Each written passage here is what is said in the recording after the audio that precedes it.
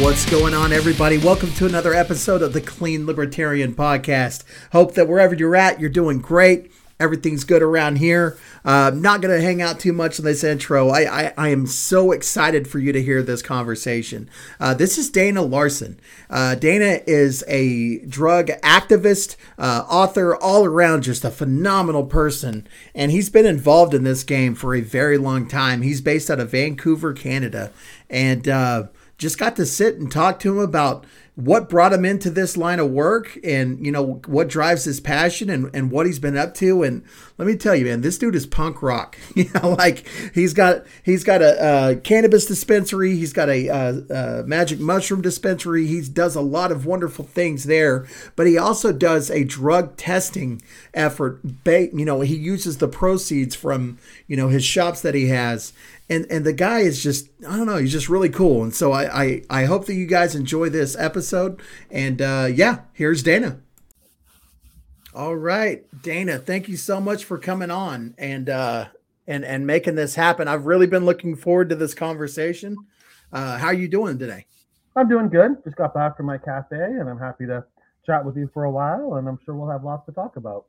Yeah, man. So for the audience that may not know about your work, why don't you just give it kind of a brief little rundown or an introduction of sorts? Well, I'm up here in Vancouver, Canada, and I do a lot of civil disobedience and work to end the war on drugs in different ways. And I've been doing this for over 30 years now, since I was a teenager, and I'm over 50 now. And we've had a lot of successes and some losses and a lot of challenges, but I think we've helped to really change drug policy in Canada, especially around cannabis. But now we're working on psychedelics and other substances. And I've done a lot of different work in this regard. I've been in political parties. I've run for office. I've started seed bank. I've started a cannabis dispensary. I've started a mushroom dispensary. I've done national tours across Canada where I've given away 10 million marijuana seeds and a lot of different kind of civil disobedience and activist projects like that over the years. As far as I'm concerned, drug policy is one of the most important issues of our time in so many different ways. And I'm really happy to have spent my life and career working on trying to make things better in this regard. And that is quite the resume there. What would you say initially got you to go down this path that you've been on? Like, I know you said you started when you were a teenager. Like, what did that look like? Well, when I was in like grade 11, grade 12, I started using cannabis. I read a very influential book called The Emperor Wears No Clothes, which came out like in the late 80s, early 90s. And it was the first book that really documented the hidden history of hemp and how useful hemp was in the founding of America and in Canada too, in some different ways. And a lot of that information came out. And I also was working with some other groups. I called the League for Ethical Action on Drugs, and we would have speakers come on campus and we would learn about things. And I became aware it wasn't just about marijuana policy, but really our whole war on drugs was the terrible failure, or maybe a great success if your policy is to put a lot of people in prison and generate a lot of money for the prison industrial complex and support police forces and give them a lot of pointless work to do. And, you know, then maybe the war on drugs is very successful. But in terms of having a happy, healthy, sane, and safe society and a safe planet, the war on drugs has been an absolute disaster, causing most of the harm and misery which it claims to be trying to prevent. And so I started working in a lot of different areas. I used to do a newsletter called The Hype. This was in like the early 90s. We would distribute this for free of charge through the Vancouver Needle Exchange, where it was talking about different issues around injection drug use and how to be safe and what the politics were at the time. And after I graduated, I started working on a magazine. We called it Cannabis Canada, and then it became Cannabis Culture as it spread into the US. And I worked with a guy named Mark Emery, who was doing a lot of civil disobedience. He was selling bongs and pipes here in Vancouver back in the 90s when that was illegal. He managed to like encourage many others to open these kind of shops. You know, now it seems kind of quaint, but at the time, getting a bong or a pipe or a pack of rolling papers or even like a Cheech and Chong movie or a book about growing cannabis, my dog's barking here, or anything like that was impossible and illegal. And so that was kind of the first part of this revolution. And then it went on from books and information and bongs to seeds. And Mark actually spent 4 years in an American prison for selling marijuana seeds to Americans. I helped pick up that when he was gone, and I opened the seed bank, and then I opened one of the first medical cannabis dispensaries in Vancouver. And we helped tutor many other people on how to open their own dispensaries and really created a movement of cannabis dispensaries openly selling marijuana across the country. And that led to legalization. I think it wasn't the only factor, but I think having this mass civil disobedience with hundreds and hundreds of shops all across the country openly defying the law was very influential in getting the law changed.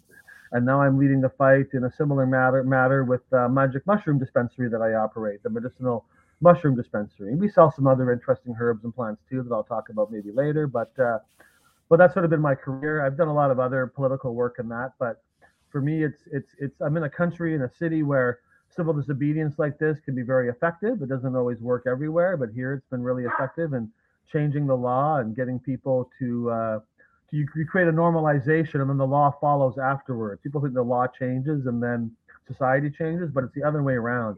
Yep. Society changes first, and then the laws change long after. It's no longer controversial, and so that's kind of been the work I've been doing. Man, that's that your finger is right on the pulse, man. I love hearing that. What would you say now, whenever that legalization shift happened, was there any kind of like retroactive expungement of, past, if people were incarcerated at the time, did they let them out? Let's see. Well, Man, I mean, there wasn't, they didn't, because the way they wrote the law is that these things are still criminal offenses unless you have a license.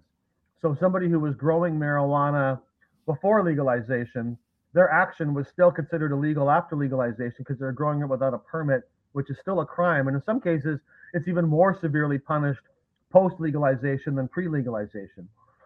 So that's been a challenge with the law changing. The good thing is there was 60,000 Canadians being arrested for marijuana possession every year. That number is not zero, but it's a lot lower than it used to be. It's down less than 1% than it was. But the challenge has been with legalization is about who profits, who gets to sell it, and the continuing stigmatization of cannabis use, and the way that all these regulations that were put in are treating cannabis far more severely than alcohol, far more severely than tobacco, in a way that's not. It should at least be the same. And it should really be less because cannabis is less harmful. But there's so many examples federally, provincially, and at the city level where they treat cannabis very strictly and have these harsh penalties involved and make it very hard to be part of the legal cannabis industry. And I think also many levels of government thought they were going to bring in a lot of money from legalization. And while there is revenue to be had in cannabis sales taxes and that, and this happens in a lot of places, they added a lot of extra special taxes onto cannabis. So there's a 10%, like a $1 a gram excise tax on Canada, on top of our sales tax federally, on top of the sales tax provincially. And then also municipalities are often charging very high amounts for their business licenses to run cannabis shops, amounts that are 10 or 20 or 50 times higher than any other business license you could get. Some cities are forbidding cannabis sales entirely. So, I mean, it's better than it was, but there's still a lot of issues around it. And, the people that were most negatively affected by prohibition and by cannabis laws are not the ones at the front of the line to profit or to benefit from this. Most of the money has been in selling shares and forming companies and stocks, and not really in selling and providing quality cannabis to people. And it's been frustrating because some of those who have gotten into the industry were people who have spent decades, really their whole careers, demonizing and attacking, and in many cases arresting and incarcerating cannabis users. So, the former head of the RCMP narcotics squad got into cannabis legalization. The Prime Minister of Canada, who banned bongs and pipes and grow books and Cheech and Chong movies, and who brought in very harsh cannabis laws, is now on the board of directors of a large cannabis company. Many other people, politicians and police, who have not apologized. I'm all for police giving up their jobs and becoming marijuana growers or whatever. That's great, right? But yeah, not if they're going to continue to demonize and attack cannabis people. Not if they made their career off of harming the cannabis culture and then continuing to do so post legalization. That I do not approve of and think it's inappropriate. So that's been a challenge. But things are getting better, and it's been a slow improvement. There's lots of things to complain about, but I think also it's important to remember that Canada, as a federal government, we have the most progressive federal laws in the world. Many American states have more open laws than Canada does, but no federal government in the world has better cannabis laws than Canada does. And so although There's lots of things to complain about. We also should be grateful that we've got what we have and continue to work to improve them. But there are so many areas, we don't have any warning labels on alcohol sold in Canada, but the cannabis is covered in warning labels, some of which are way over the top and ridiculous. There are some things to be careful about when taking cannabis, but they bring up addiction and cancer and all these things that are just not really relevant. Whereas alcohol, even the most potent alcohol, is sold with no warning labels at all. So if you're going to put a warning label on cannabis, you should have one on alcohol. It's just an example of how they're treated very differently. And I'm not against alcohol or anything like that. It should be legal and allowed. But just seeing alcohol continue to be promoted, of all of our politicians in Canada, they will all pose with alcohol and with a beer or with wine. They all speak proudly of their local beer industry and wine industry. Even politicians that I know that don't really drink will still pose with alcohol and promote alcohol consumption. Yet not one political person across the country post legalization has come out and said, hey, I like smoking marijuana once in a while, or I enjoy a cannabis cookie once in a while, or every day, or whatever. Not one of them has admitted to being a cannabis user, including many folks who I've smoked marijuana with, who I know are users. So it's just an example of how I think they're afraid that people wouldn't vote for somebody who smokes pot, or it's still too controversial to admit that they use marijuana. And that, I think, just shows that there's still a lot of stigma and a lot of challenges to be overcome around this, when they're all, happy to smash open kegs at Oktoberfest and happy to pose with big steins of beer. And we talk about which politician would you want to smoke a beer with, but they never ask which one would you want to hit the bong with, right? So there's a lot of work to do in that regard. But I think we've accomplished a lot and done a lot to lead Canada towards better cannabis policies. Yeah, that's absolutely a step in the right direction. You talked about the federal government of Canada being progressive. So, like, for instance, here in the States, federally, marijuana is straight up illegal. So, state dispensaries here in Oklahoma are unable to open up a bank account, and it's a cash only business. That creates a lot of problems. Is that what happens in Canada, or can dispensaries open up bank accounts, and is there free commerce there? Well, if you're a legal shop, and we can't call the legal shops dispensaries, because everyone calls them that, but under the law in Canada, these are non-medical marijuana shops. And if you want medical marijuana, which is really how the whole thing started, the legalization movement really didn't get started, but really took a big step forward with the concept of medical marijuana. And it was medical marijuana dispensaries that broke through. But these new shops, they're specifically non-medical. So if you go in there and say, well, is there a strain that will help me sleep better? Or is there, I've got this ailment, what can help me with that? They're not supposed to tell you anything. They're not supposed to answer your questions. If you want medical marijuana in Canada, you're supposed to go to a doctor, get a prescription, and then order it by mail order from one of these companies. But the price is exactly the same, except you're also paying shipping and you got to wait a while for it to arrive. So it's a bizarre situation where a medical user with a severe medical need has a harder time getting medicinal marijuana than someone who just wants to get high. That's much more accessible. It's a really weird situation they've created. You can't buy medical marijuana over the counter in Canada, only recreational marijuana. It's all the same thing, of course. It's all the same product from the same suppliers, just a different name on it, right? Yeah. But no, there's no banking issues with that. Once you're legal in Canada, you're legal at the federal level, you're legal at the provincial level. What we do have, though, is many cities have decided they're not going to give a license to a marijuana shop. So we have parts of the country and some cities where there's just no legal marijuana access. You got to go to a neighboring city to buy it. And another example is in Canada, we're also allowed to grow 4 plants per household, not per person, but per household. That's a federal law, but which came with legalization. And 4 plants is not nearly enough. It's a lot better than 0 plants, but it's not as good as unlimited, right? But another example. But when that passed, 2 of our provinces, Quebec and Manitoba, they both said, no, we're passing our own law at the provincial level to ban marijuana growing at the provincial level. And we're not even sure if they're allowed to do that. So there's a court case going on right now to determine whether that is within provincial jurisdiction to sort of criminalize something that's allowed federally. In my province of British Columbia, which is supposed to be a very marijuana-friendly province, but they passed a law saying you can grow your 4 plants per household, but if anybody can see one of your plants from a public space, so if your plant is on a balcony or in the window or in a yard where there's no fence or anything, you can be arrested and go to prison for 3 months and get a $3,000 fine. And if it happens a second time, you're eligible for a 6-month jail sentence and a $6,000 fine. So cannabis is legal, but it's so damaging to people to see it in public that you can be imprisoned and fined if someone sees your legal plant, which is absurd, obviously. I can Yeah. display all my beer bottles in my front yard if I want to. That's not a crime, nor should it be. And so there's a lot of weird stigmatization and penalties around cannabis still at the city and state level, at the province level. It'll take another 10 years of these things to slowly get improved. That'll be a slow process. At least we're confident that things aren't going to get worse with the marijuana laws and that we're only going to see them improve now.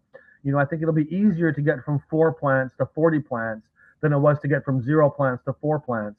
But it's still going to be a long process. And I think the politicians who did this, they're not interested in revisiting it. They put a lot of work and a lot of political capital into changing the laws. It was a big hassle. They had to get all the different stakeholders and groups in. They had to bribe the police with a $300 million bonus to deal with all the extra problems that are going to come from legalization. After legalization, all the police said, everything's fine. There's no problems. We're not making any more work. But they had to buy them out with a $300 million gift from the federal government. So they don't want to reopen this again. It'll be several years. It'll be like, cities slowly allowing more places and making their bylaws easier.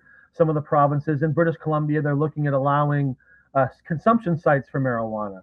Not smoking, because you still can't smoke or vaporize cannabis indoors, but they're going to maybe they'll allow a place where you can go and eat a marijuana brownie indoors. Possibly they're going to allow this now. It's been forbidden so far. So this kind of small incremental change, I think, will continue over the next 10, 20 years. But I don't think we're going to see a big re-examination of the marijuana laws for at least 10 years. There's no political desire to tweak the laws. And most people are happy with it.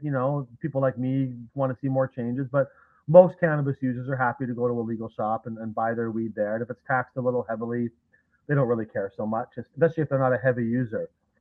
Now, with the shops having to charge more because of all these fees and taxes and whatnot, have you seen the black market kind of ebb and flow as in response to some of these taxes and whatnot that come down the line? Like if you see legal weed go up, is there a noticeable increase in black market sales? Or I don't know how you would know that across the entire country of Canada. No, but you're absolutely right. And I'm actually, when I opened my dispensaries, it was a long time before legalization. And post legalization, I'm still running an unlicensed medical marijuana dispensary. There's still a few of us diehards left who are fighting the bureaucracy. We're supposedly transitioning into the legal system, but it's a transition I don't really want to make. Or at least I don't mind making it if the legal system was working. But I feel that the black market is still providing a counterbalance. In California, I was reading a few months ago, they were lowering the taxes in the city of Los Angeles and at the state level because they want to take it away from the black market. So the legal market should actually be thanking the black market because they're helping improve the legal market. And the same thing in Canada with tobacco, by the way. We tax our tobacco very heavily. And as a result, there's a thriving black market in tobacco.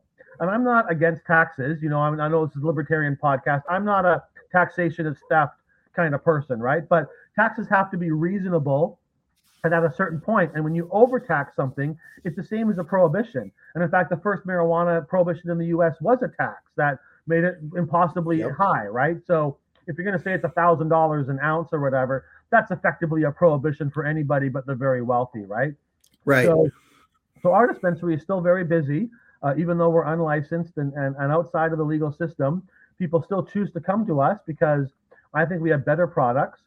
We have fresher products. One of the challenges with legal marijuana in Canada is that you might be a grower. That grower produces marijuana. They ship it to an intermediary. That intermediary sends it to the provincial government. That provincial government sends it to a storefront. And in all that time, it could be months.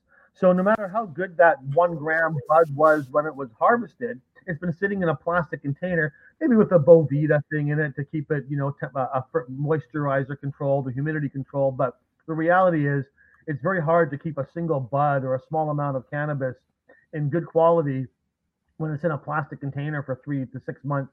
I see people buy marijuana. It says on the label it was harvested a year ago. And so that's a big problem. Wow. is fresh. There's also potency limits on legal marijuana. And although I think definitely eating cannabis, not on smokable cannabis, but on eating cannabis, there's quite low potency limits. And I definitely, things should be well labeled. You can eat too much cannabis, and that can be very unpleasant and quite impairing. But some people, especially medical users, need really high doses of edibles, and those are not available. So if you need a really strong amount, you're going to have to buy a large quantity of cannabis products and then eat quite a bit. That's going to cost you a lot of money. But through the black market, where edibles are much stronger, or through our dispensary, you're able to access these kind of products that just aren't really available yet through legalization. And so definitely these taxes, it depends on what kind of cannabis user you are, right? They say that the majority of cannabis users in Canada are buying from the legal market. And that makes sense to me because most cannabis users are occasional users. The average pot smoker is having a few puffs once a week.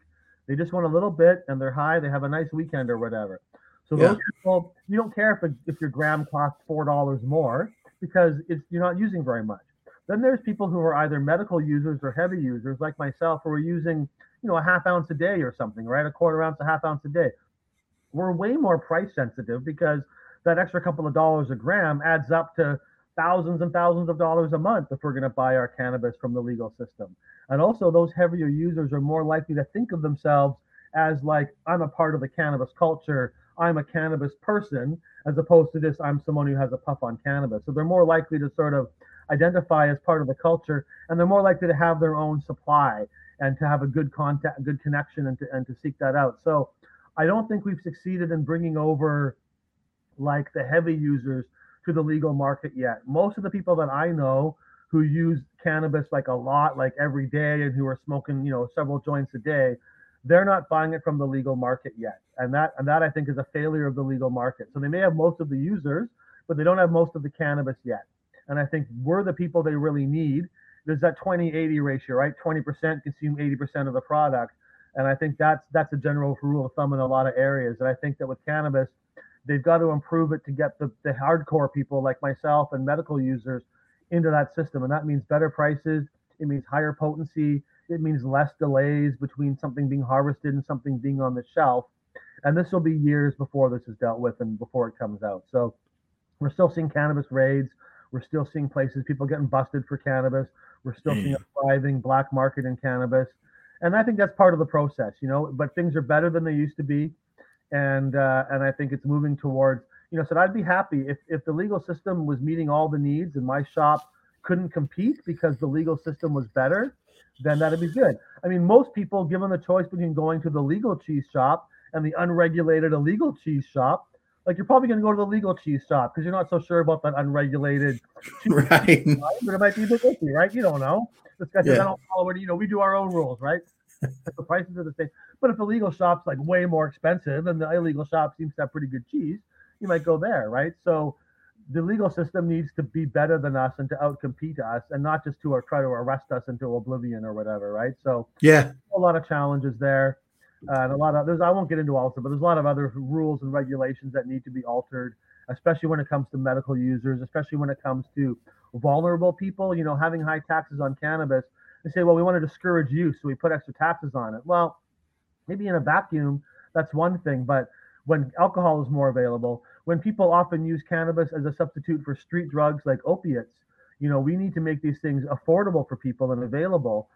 There's a lot of people. I don't find smoking cannabis is so helpful for opiate users, but eating it in large potencies can really help opiate users and can be a good substitution for that. Not everybody or whatever, and I think opiates should be legal too, but if a safer option is available, that should be encouraged.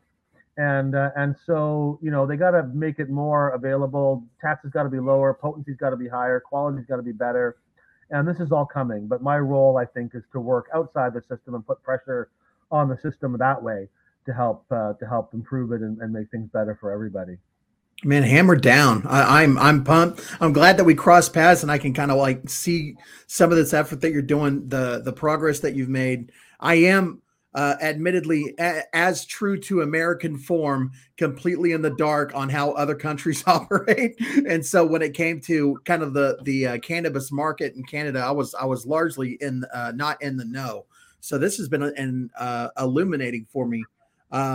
Now, when it comes to you mentioned, psilocybin mushrooms, like what's going on there? How's that process coming along?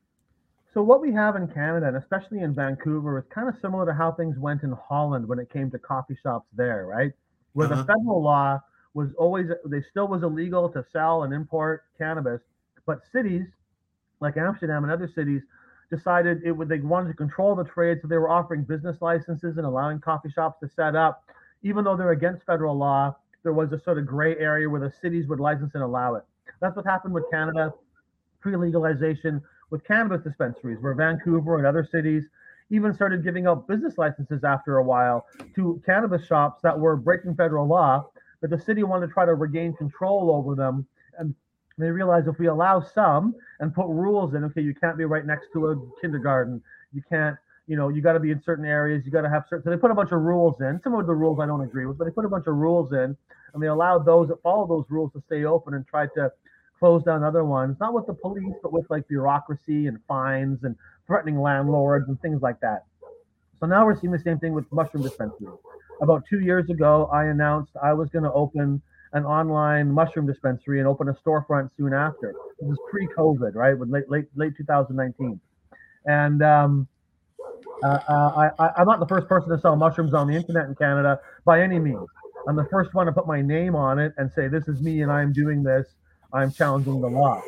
And when I did that, the Vancouver City Council, one of our councillors, a woman named Melissa Gujanova, she's kind of my nemesis on city council. We argue on Twitter a lot, and she complains about me and I complain about her, and we have fun, attacking each other or whatever, right? But she tried to put a motion forward at City Hall, but it was basically like a bylaw to stop Dana from opening a mushroom dispensary storefront. But it was actually good because the bylaw she brought forward was so over the top and extreme. It brought up things like Mexican drug cartels and Middle Eastern gangs and the mushroom trade.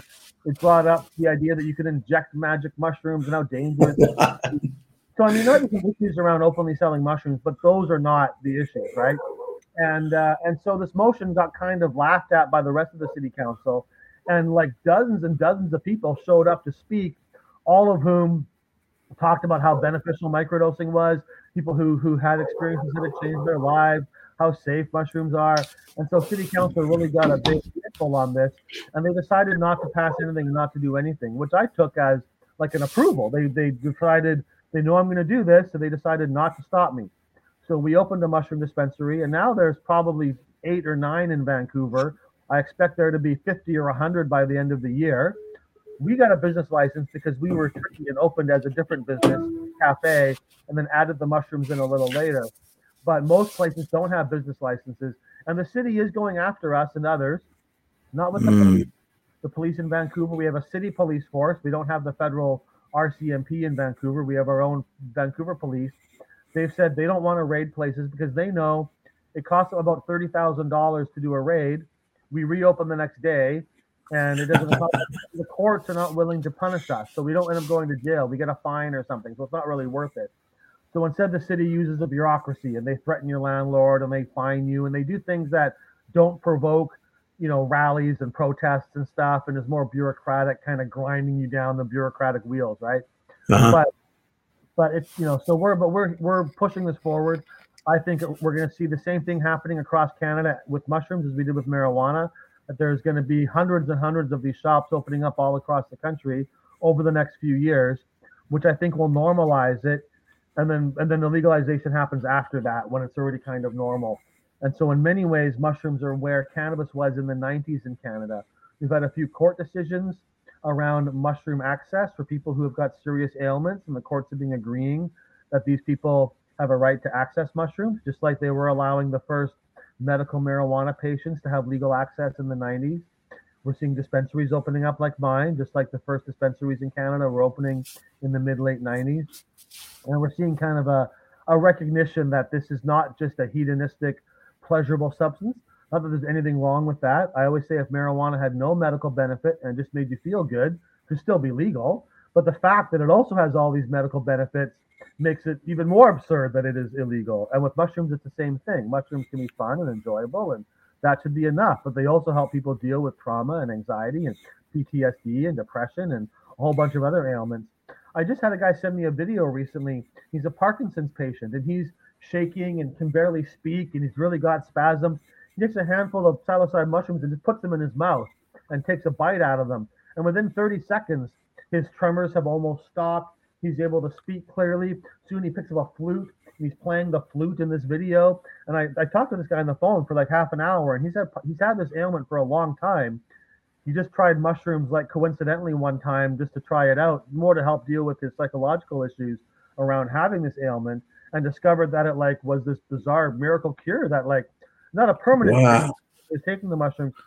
And there's a lot of evidence that psilocybin, along with mushrooms like lion's mane and turkey tail and a few other ones, they have real good benefits on the mycelium sheathing around our nerves. And when this sheathing, it's like the insulator around an electric cord. And when that starts to break down, then the electricity can come out in the wrong place. It slows down reactions. It can cause all kinds of spasms and different kind of ailments. And that these mushrooms, including psilocybin, help to heal and repair that sheathing around our nerves. And so that would be the mode of action. And it's really remarkable. And so, I have people come to me with stories all the time about how much either the microdosing or the macrodosing is helping them and how grateful they are to have access. And so I really think, just like when cannabis was first getting accepted, medical marijuana, like, oh, there's more than just THC. Oh, there's CBD. And people are now like, oh, there's CBG and CBN and different kinds of THC and different kinds of these things. And they all kind of work together in different ways. And it's challenging, but very interesting to try to tease apart how all these different elements work. Well, with mushrooms, it's the same thing. There's psilocybin, which is a chemical which isn't actually psychoactive in itself, but it's converted into psilocin in the body.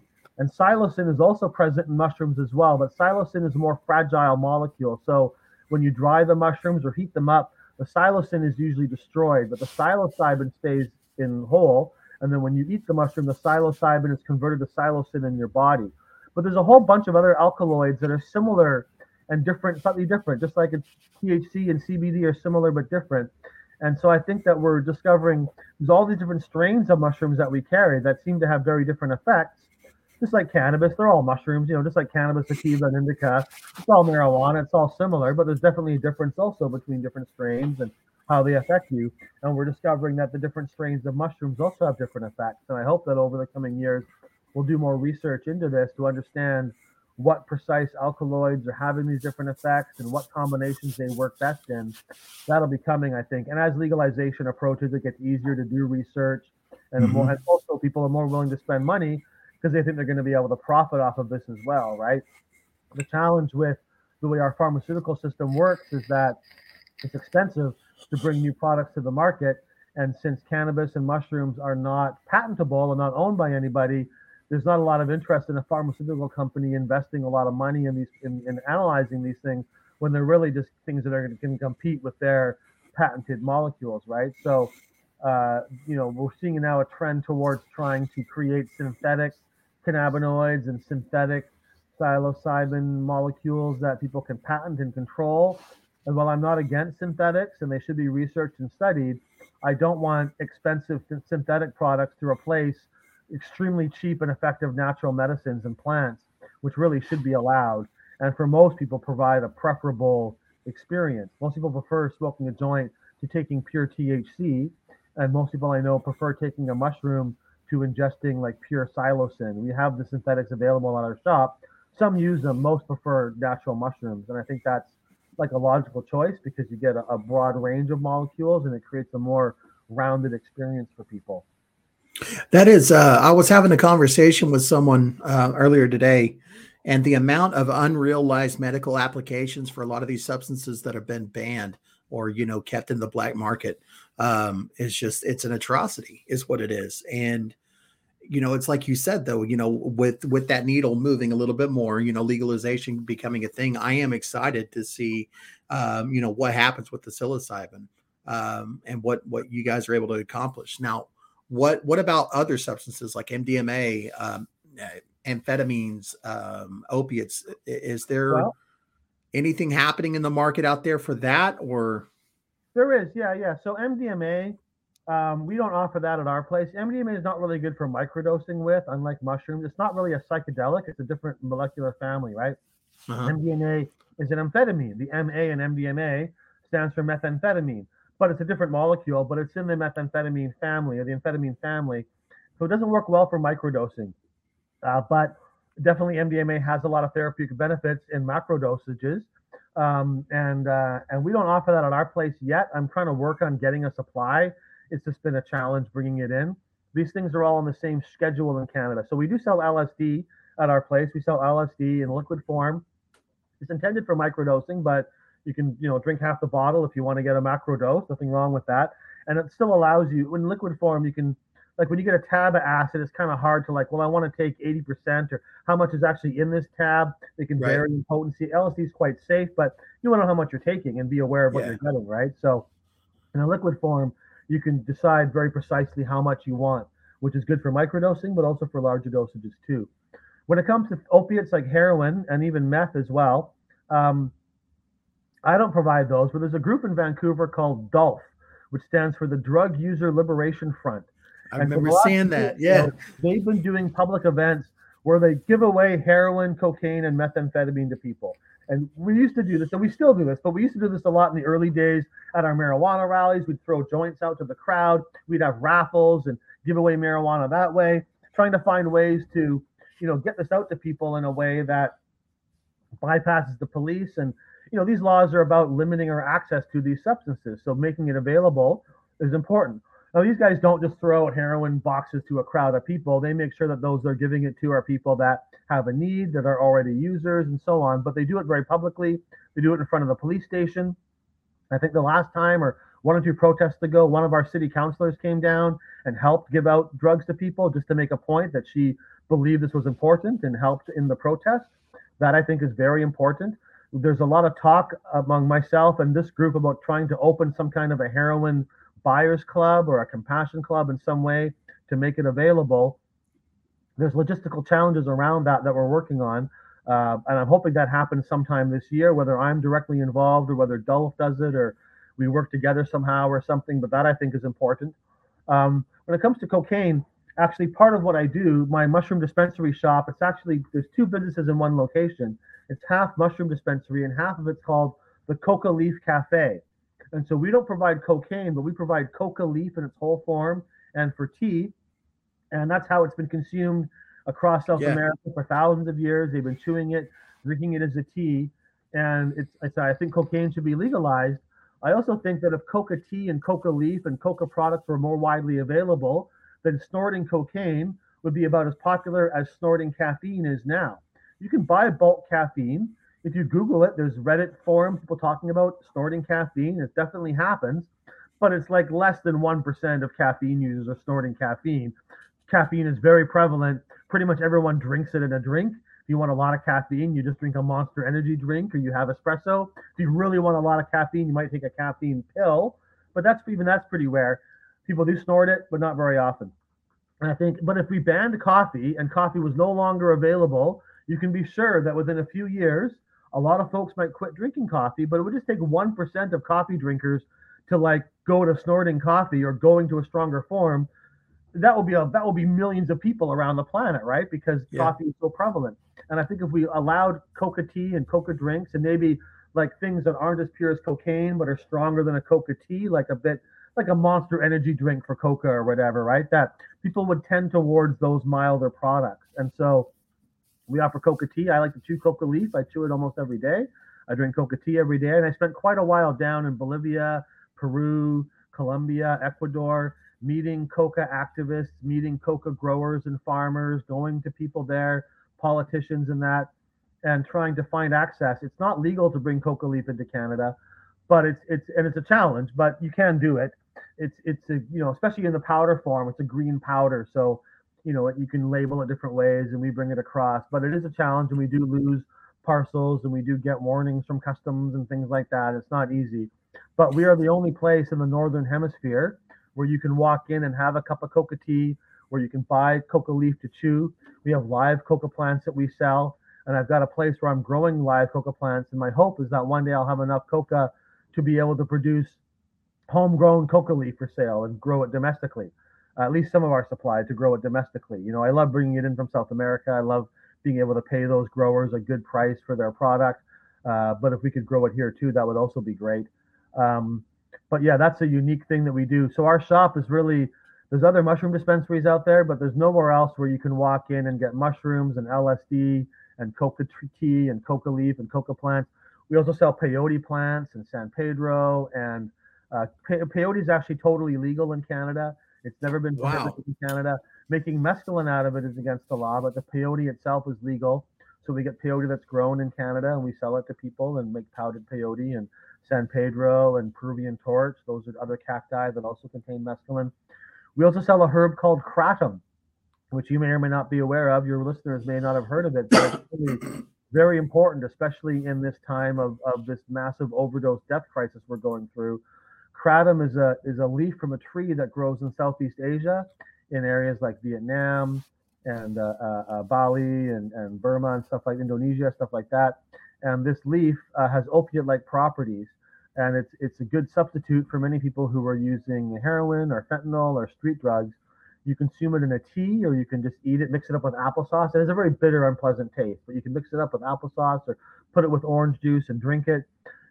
It does have some risks, but if you take too much of it, you don't like stop breathing and go into an overdose like you do with heroin or fentanyl. You feel nauseous and you throw up, more like an alcohol overdose where you feel sick, but it doesn't kill people. And it's much easier to judge your dose properly when you're dealing with a tea than when you're dealing with some tiny amount of fentanyl or heroin that you're trying to inject or smoke. So I think it's a wonderful alternative. It's also in a gray area in Canada. It's not a controlled drug, but you're not really supposed to sell it for human consumption. But whatever, we sell it to people and make it available. I don't care. And it's That's important awesome. because you got to make people aware. If you take kratom every single day, you're going to get withdrawal symptoms, and it can be addictive. So if you used to be a heroin addict and now you're taking kratom all the time, that's, I think, is a step forward. But I discourage people who don't need it. It can be euphoric and can feel good, but if you don't need to do it every day, don't do it every day, because it's probably good for my business. You'll come back more often, but I don't want to create people who are dependent who don't need to be dependent. So you got to be careful about it. But kratom, I think, is one small part of the solution to the overdose death crisis, a safe supply, not only of heroin and other drugs, but of like safer alternatives like kratom.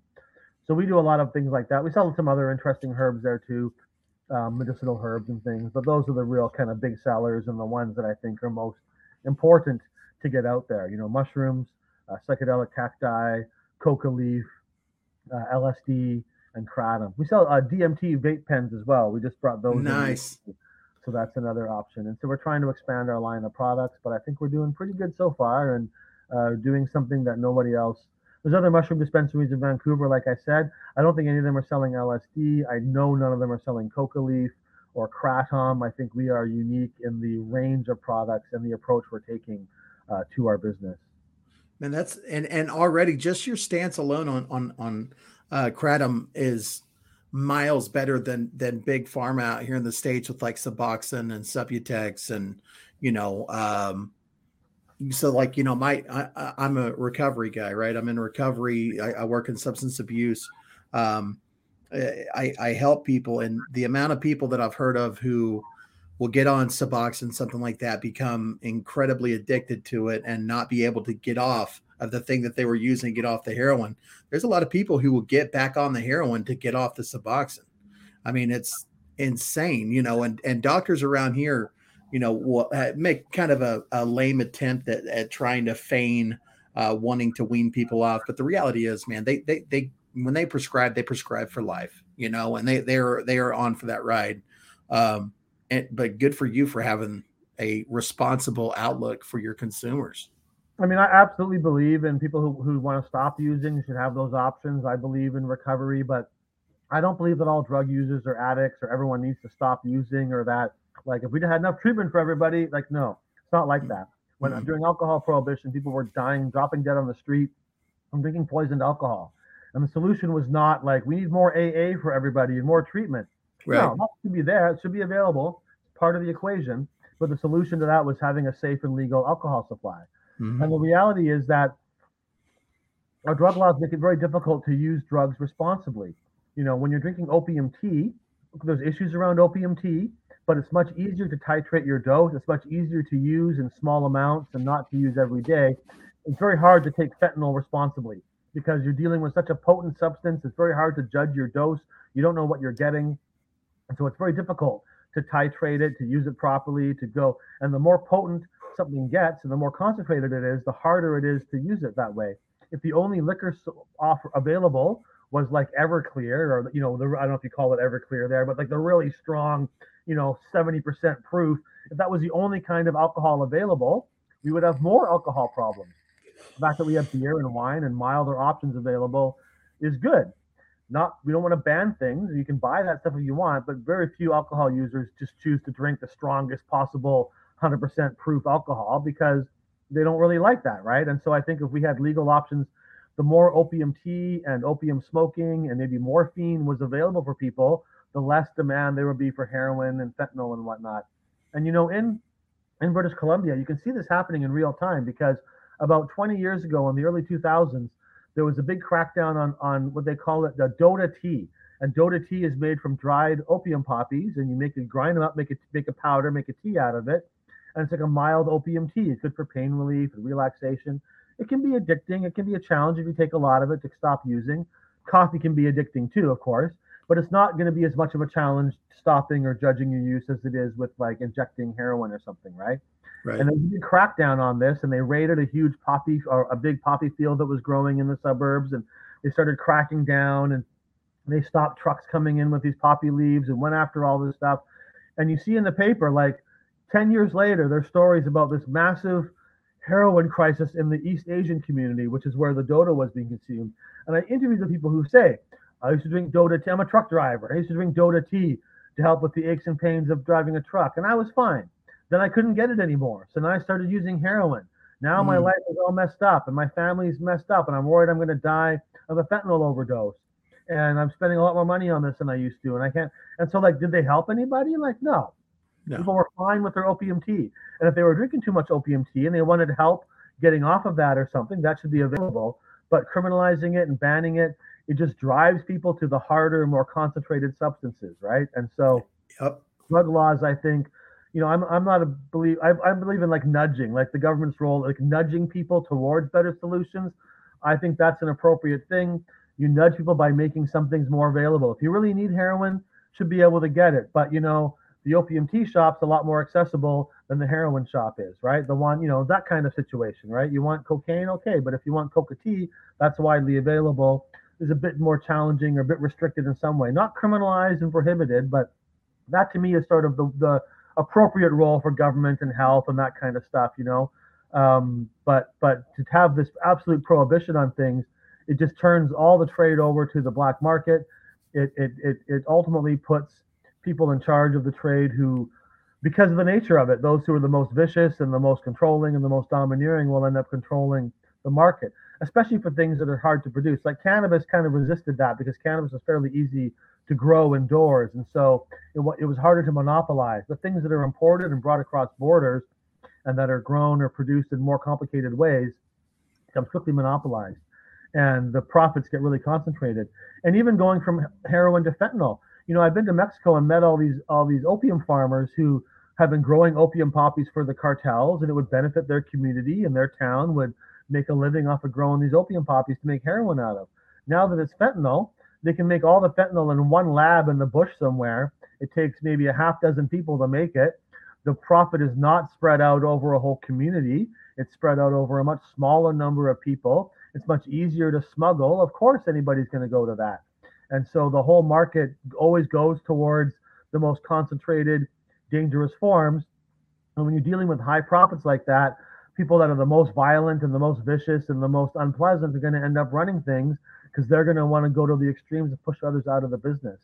And so, legalization of all these things.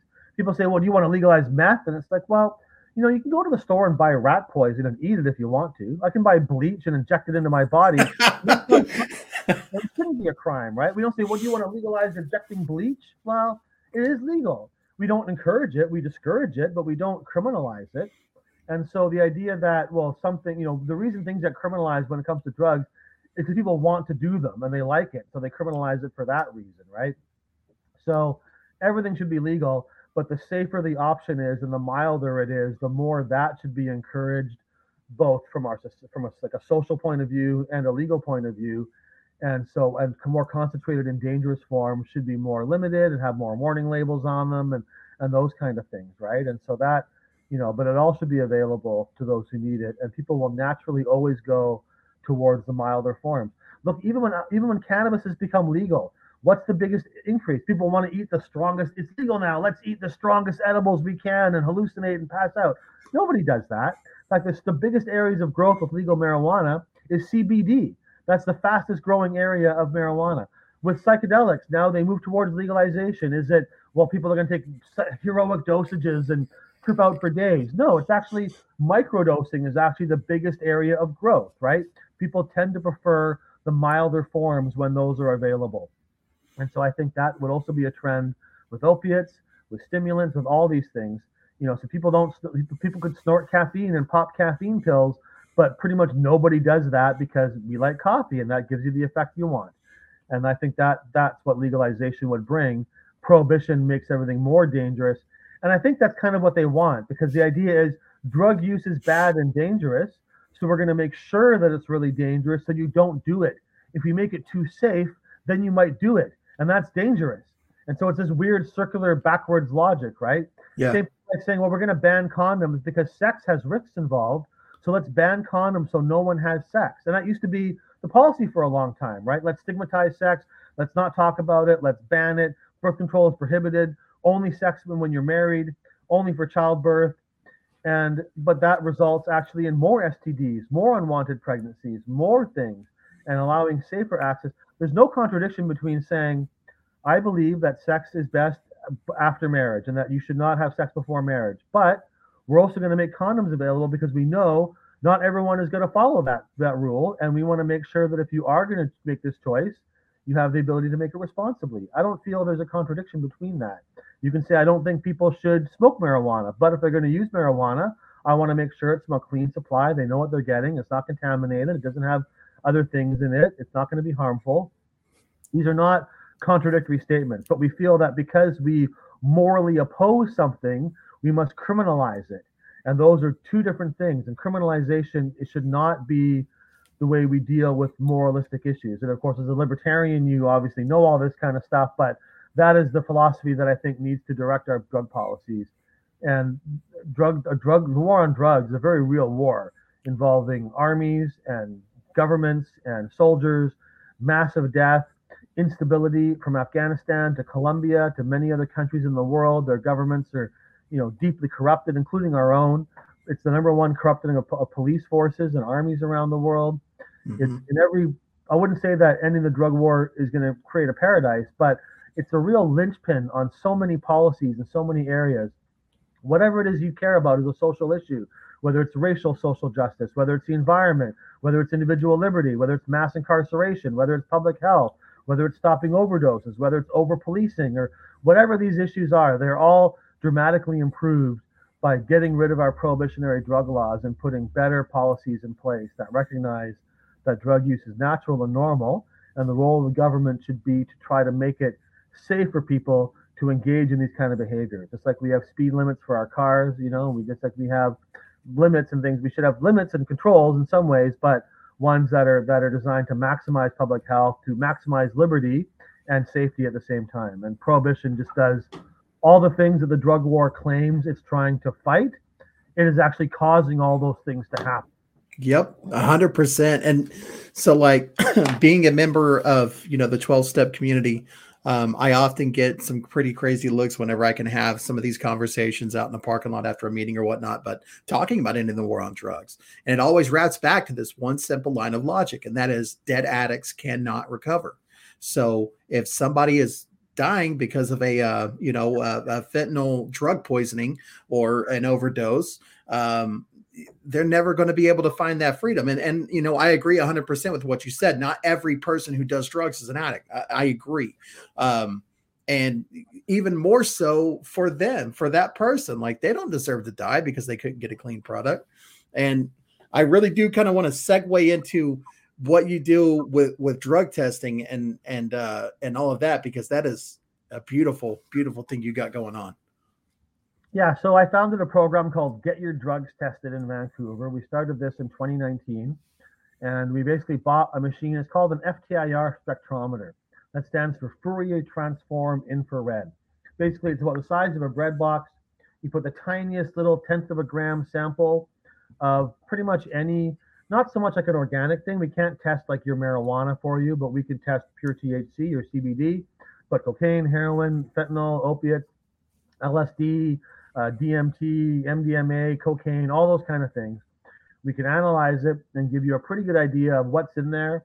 We also use test strips to make sure for fentanyl because there is like a percentage cutoff limit with our machine, and sometimes fentanyl is in very low amounts. But basically, in about 5 to 10 minutes, we can analyze your substance, tell you what's in it, and help you make an informed decision about your drug use. And so, sometimes we're looking for fentanyl, and that's definitely an issue. If you're buying, you don't expect it to be fentanyl in there, and it is, that's a problem. Maybe you are looking for fentanyl, you're looking for down, and really heroin is not really available anymore. There is some heroin out there. We do see it occasionally, but often people think they bought heroin. It's actually fentanyl, usually mixed with caffeine.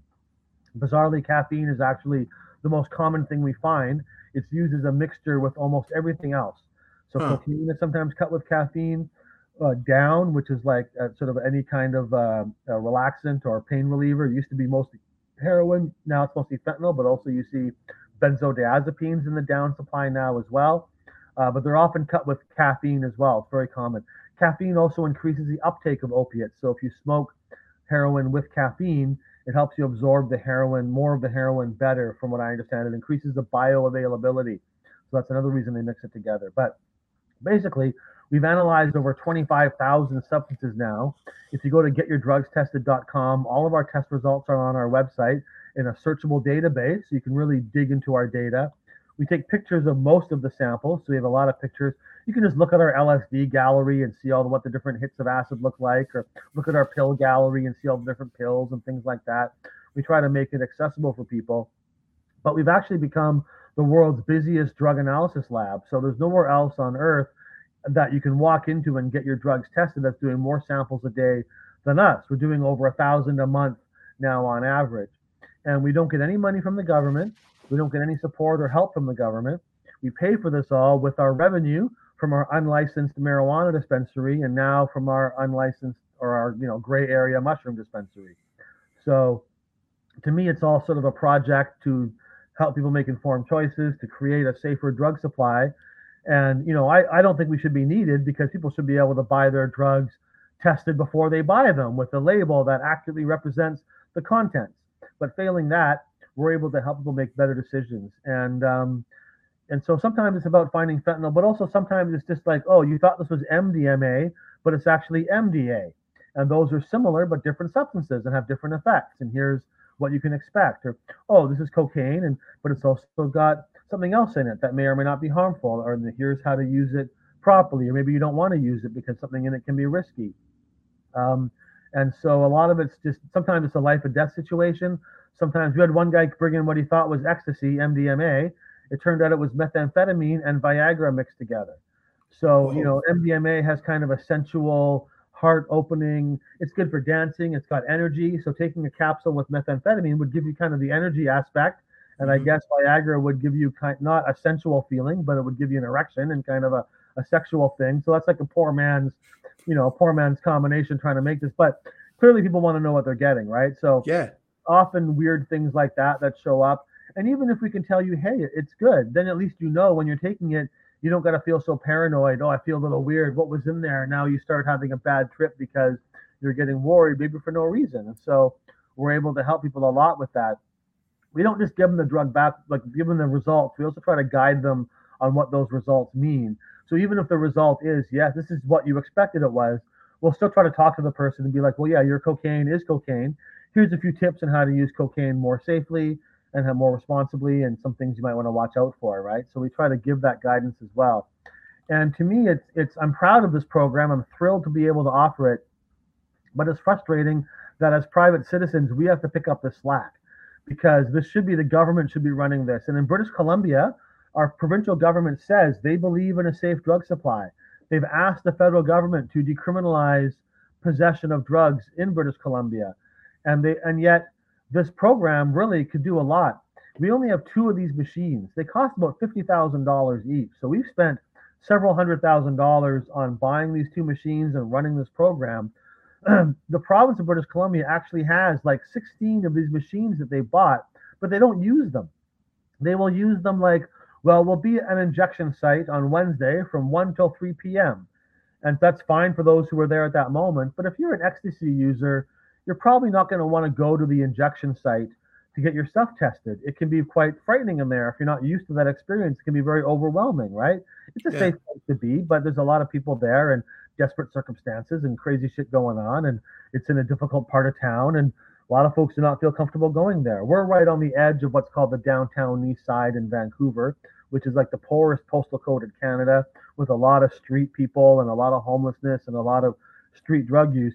We're right on the edge of that community. So we serve those people who need help, but we're also accessible to other people who want to come and get like psychedelics or other things tested. So I think we reach more people. But it's just that, the province has like 16 of these machines. They hardly ever use them. It's very frustrating to me. It's better than not using them at all. I don't think many American states have any kind of drug testing program. So a little is better than nothing. But so we've done 25,000 tests. We're very busy. And we will accept samples from internationally. We do accept samples by mail order as well. Our website, getyourdrugstested.com. I can't like encourage others to send me drugs, mostly because I don't want an American getting in trouble in their own country. Right. But you can just drop stuff in the mail with no return address or a fake return address. We only require like 1/10 of a gram or like a tiniest little sample, so it's quite safe. And no matter where it comes from, when it arrives in our mailbox, we will send you the results back to whatever email address you gave us, usually the same day we receive the results. We usually do it the same day. And so, we do get the odd sample from overseas, but mostly they're from within Canada. And as a little trivia point, the mailbox that we receive them to, it's got my name on it. So it says Dana Larsen, and then it's the mailbox. And I think that I've received like thousands of people, 2,000 or 3,000 people have sent me samples of drugs in the mail now, maybe even more. So I feel like I probably have received more drugs from more people in the mail than anybody else ever. I'm still waiting for the Guinness Book of World Records to call me up and give me a trophy or something for the record for the most people mailing me drugs. But I'm really proud of the service that we're able to offer it, and we've definitely stopped, hundreds, if not thousands, of overdoses. Also helped people just have better drug experiences. Maybe they weren't going to overdose, but they were going to have a real bad time, and we're able to prevent that. So I think it's very valuable and something I wish was everywhere on earth for drug users to have access to. But we're doing the best we can.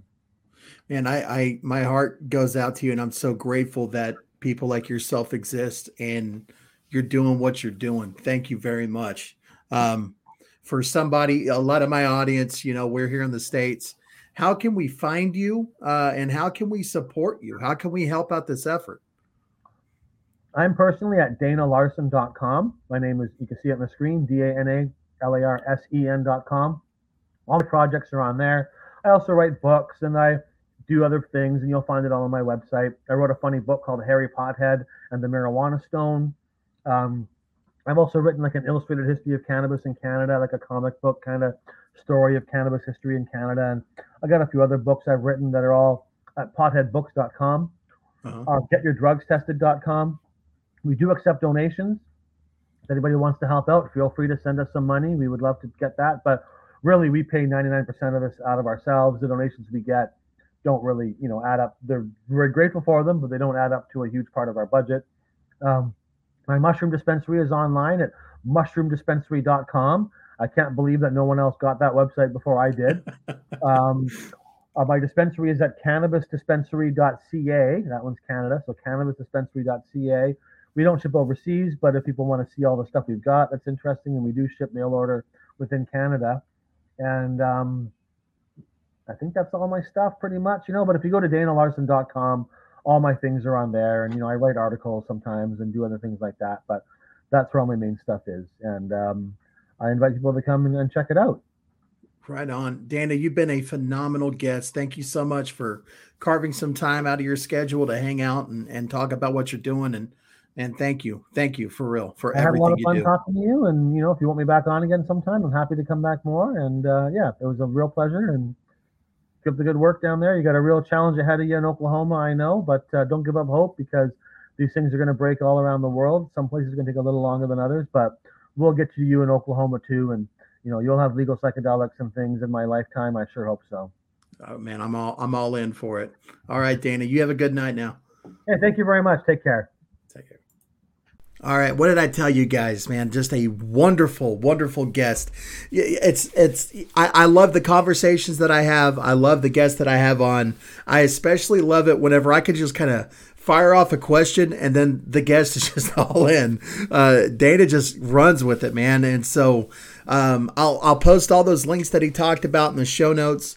Absolutely check them out. If you have the ability to donate a little bit, donate, because that's a worthy cause. It's not just benefiting people in Canada. It's benefiting people around the world. And, if you are one of those members in the audience and you're still using and you're curious about a substance, I know it may be a little daunting throwing a sample of your bag into the old mailbox, but, hey, better safe than sorry, right? So, Dana, thanks again, brother, for coming on, and thank all of you out there for tuning in and continuing to hang out with me, right? While I stumble through this thing called podcasting.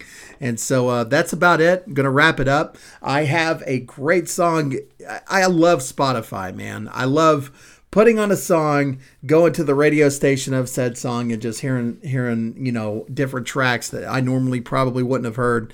And this is one of those tracks. This is a band called Dag Nasty, and the song is called Values Here. And it's just a solid punk jam. I know you guys are going to love it. Thanks for tuning in. We'll see you next week. Big love.